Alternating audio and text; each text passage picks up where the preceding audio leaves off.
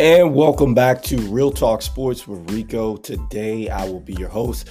Today's show, we are actually talking about just the NCAA men's and women's basketball tournaments. Essentially today, what I'm going to be doing is recapping what happened to the Final Four there for the men's basketball, and then talking about a preview here for tomorrow night's championship game, and then just giving a brief kind of rundown here of the NCAA women's tournament here. So before we actually jump into the content, first and foremost, I want to thank Anchor for being our platform, which is now Spotify podcast. You can check out the show there, and that link will be in the show notes. You also, too, are looking at the YouTube channel right now, which is Real Talk Sports with Rico. You can follow the episodes there. Essentially, we post up every Sunday here, and you will see that again in the show notes here.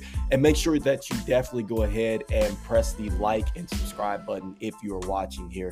So without further ado, let's go ahead and let's jump into the content, guys. And let's start off here with the NCAA men's basketball recap here. So we had 4 games essentially taking place here, all for just or 2 games, took place here for 2 spots here for the NCAA championship game. And it was quite a doozy. And I think for the first time in all the tournament, I actually might have got it right here. I got to go back and check here. I don't know if I picked FAU. I might have picked FAU, but they did take a tough one here. And the first game here was FAU and San Diego State, which actually literally came down to the last second here in the it was a buzzer beater. It absolutely was a buzzer beater here. And it was pretty epic with what happened. I mean, you look at FSU, they had a chance to pretty much salt the game away. All they needed to do was get a layup, and they missed the layup. And then on the other end, you had, you had Butler for San Diego State kind of come down. They didn't call a timeout, and he was able to actually go ahead and set himself up for a critical jump shot, which essentially iced the game here. And when they asked the coach after the game why he didn't call a timeout, he jokingly said he ran out of plays here. But Lamont Butler was the hero in this one, coming down and making that play at the end of the game, ending FAU's run. And FAU really did everything that they were supposed to do in this game. And the irony about this is that FAU came in and they attacked San Diego State in many different ways.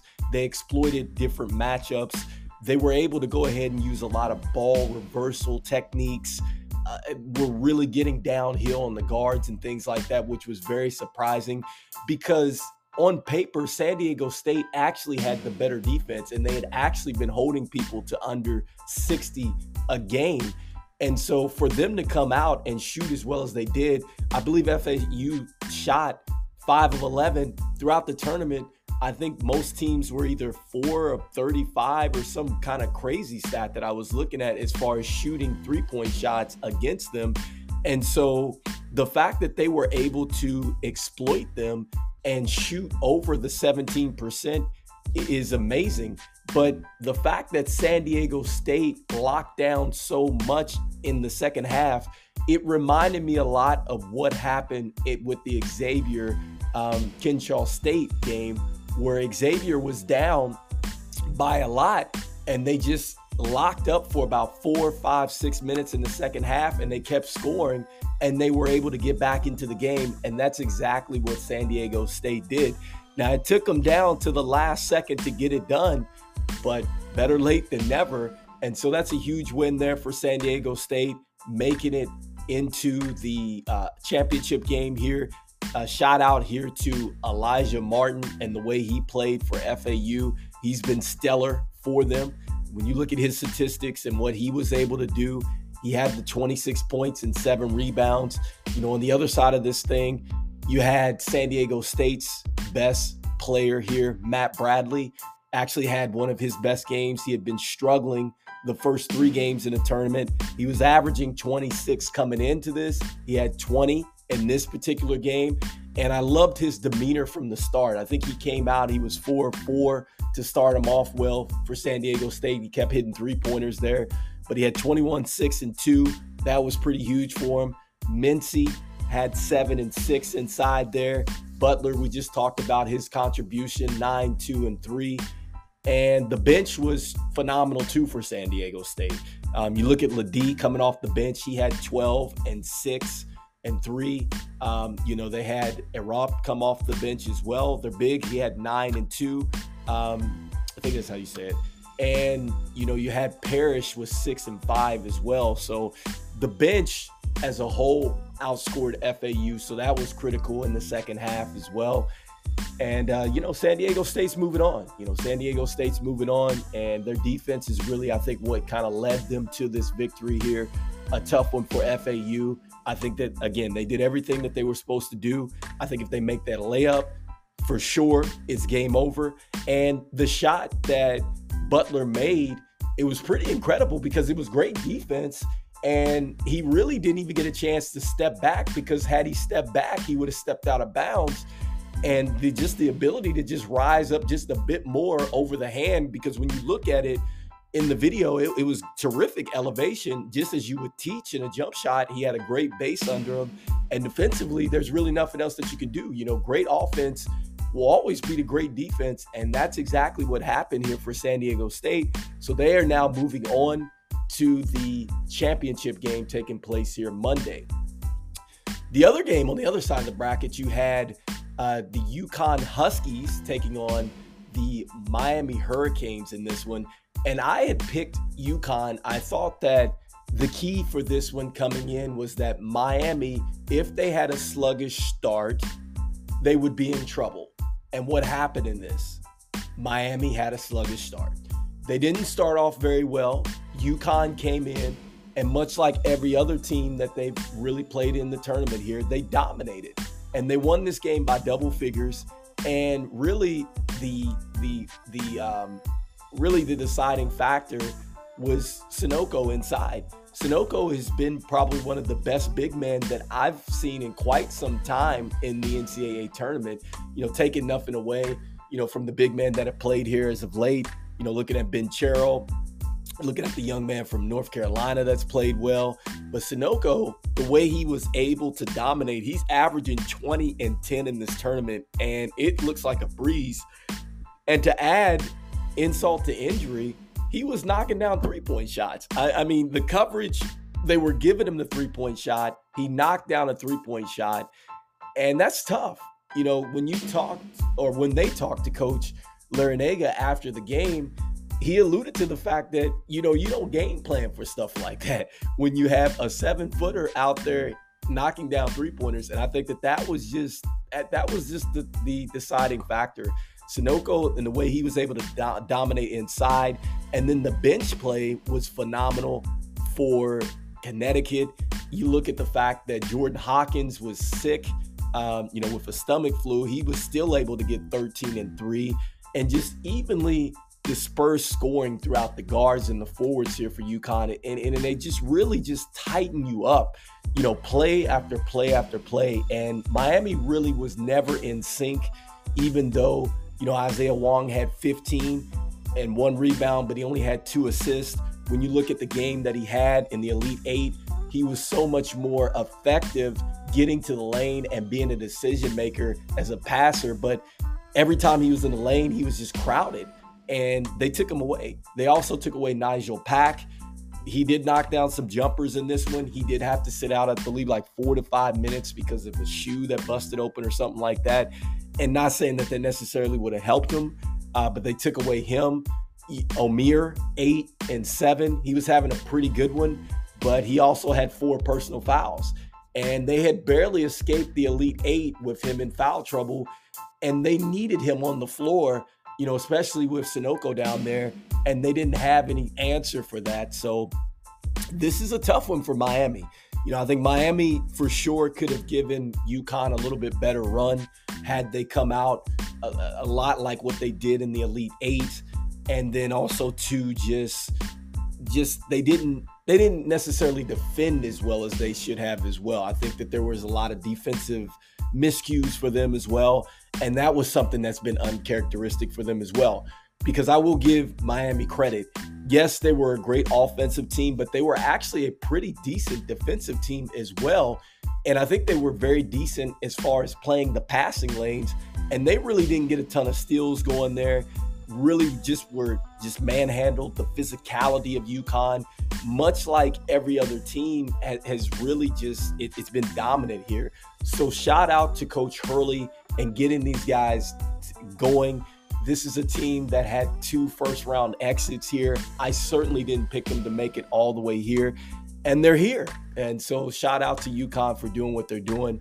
And I think it starts with the bigs, which leads into now talking about the Final Four championship game here that is going to be starting here tomorrow.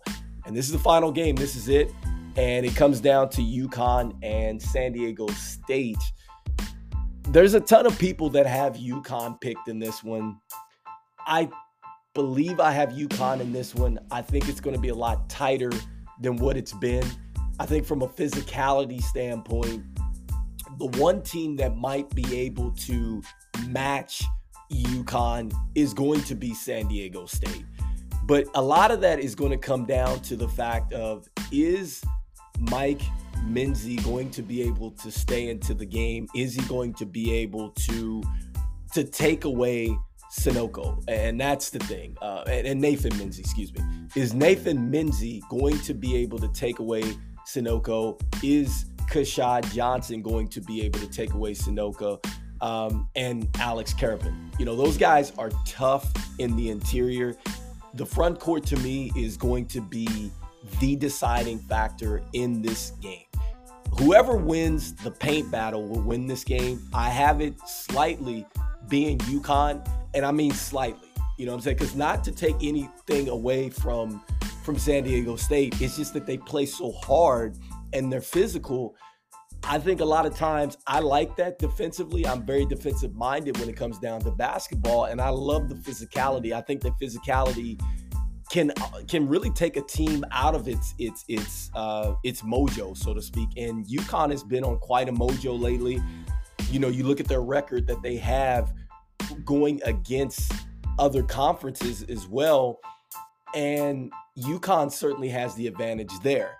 The bench, UConn has the edge with that one. You look at Mike Parrish, you have Jadon Ledee, versus UConn's bench, which has been stellar here.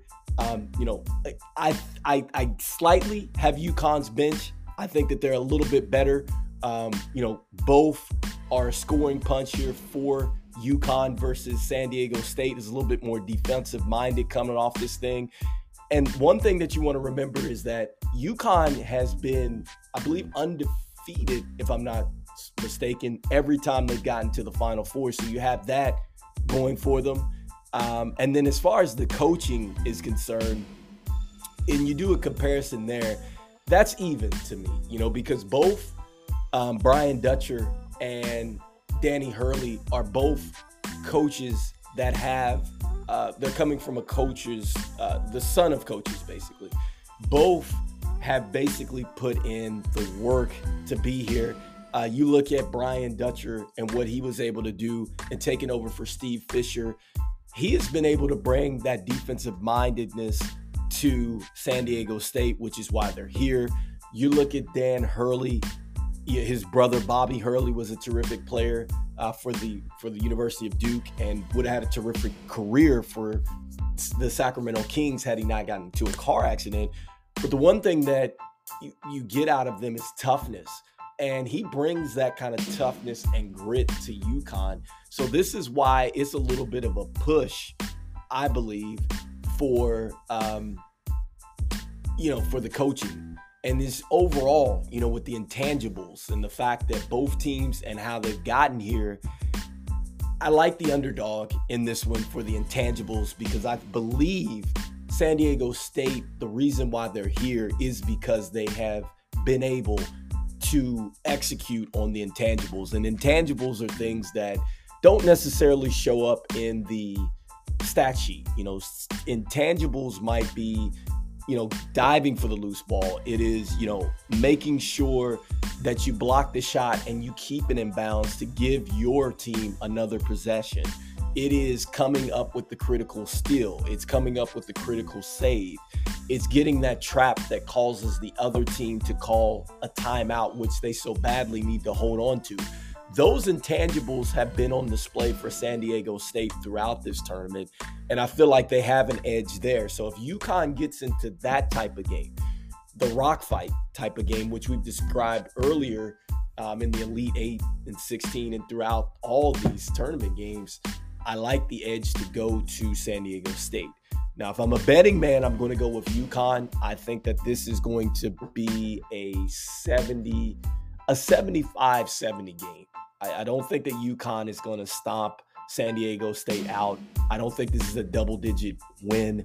I think that they're within 10 points in this thing, and I think that this is going to go down to probably the last 3 or 4 minutes of the game, if it doesn't go down to the last second here, because San Diego State showed in this last round that they definitely have a lot of heart being down 14 and to come back and dig themselves out starting from the defensive end. That's tough.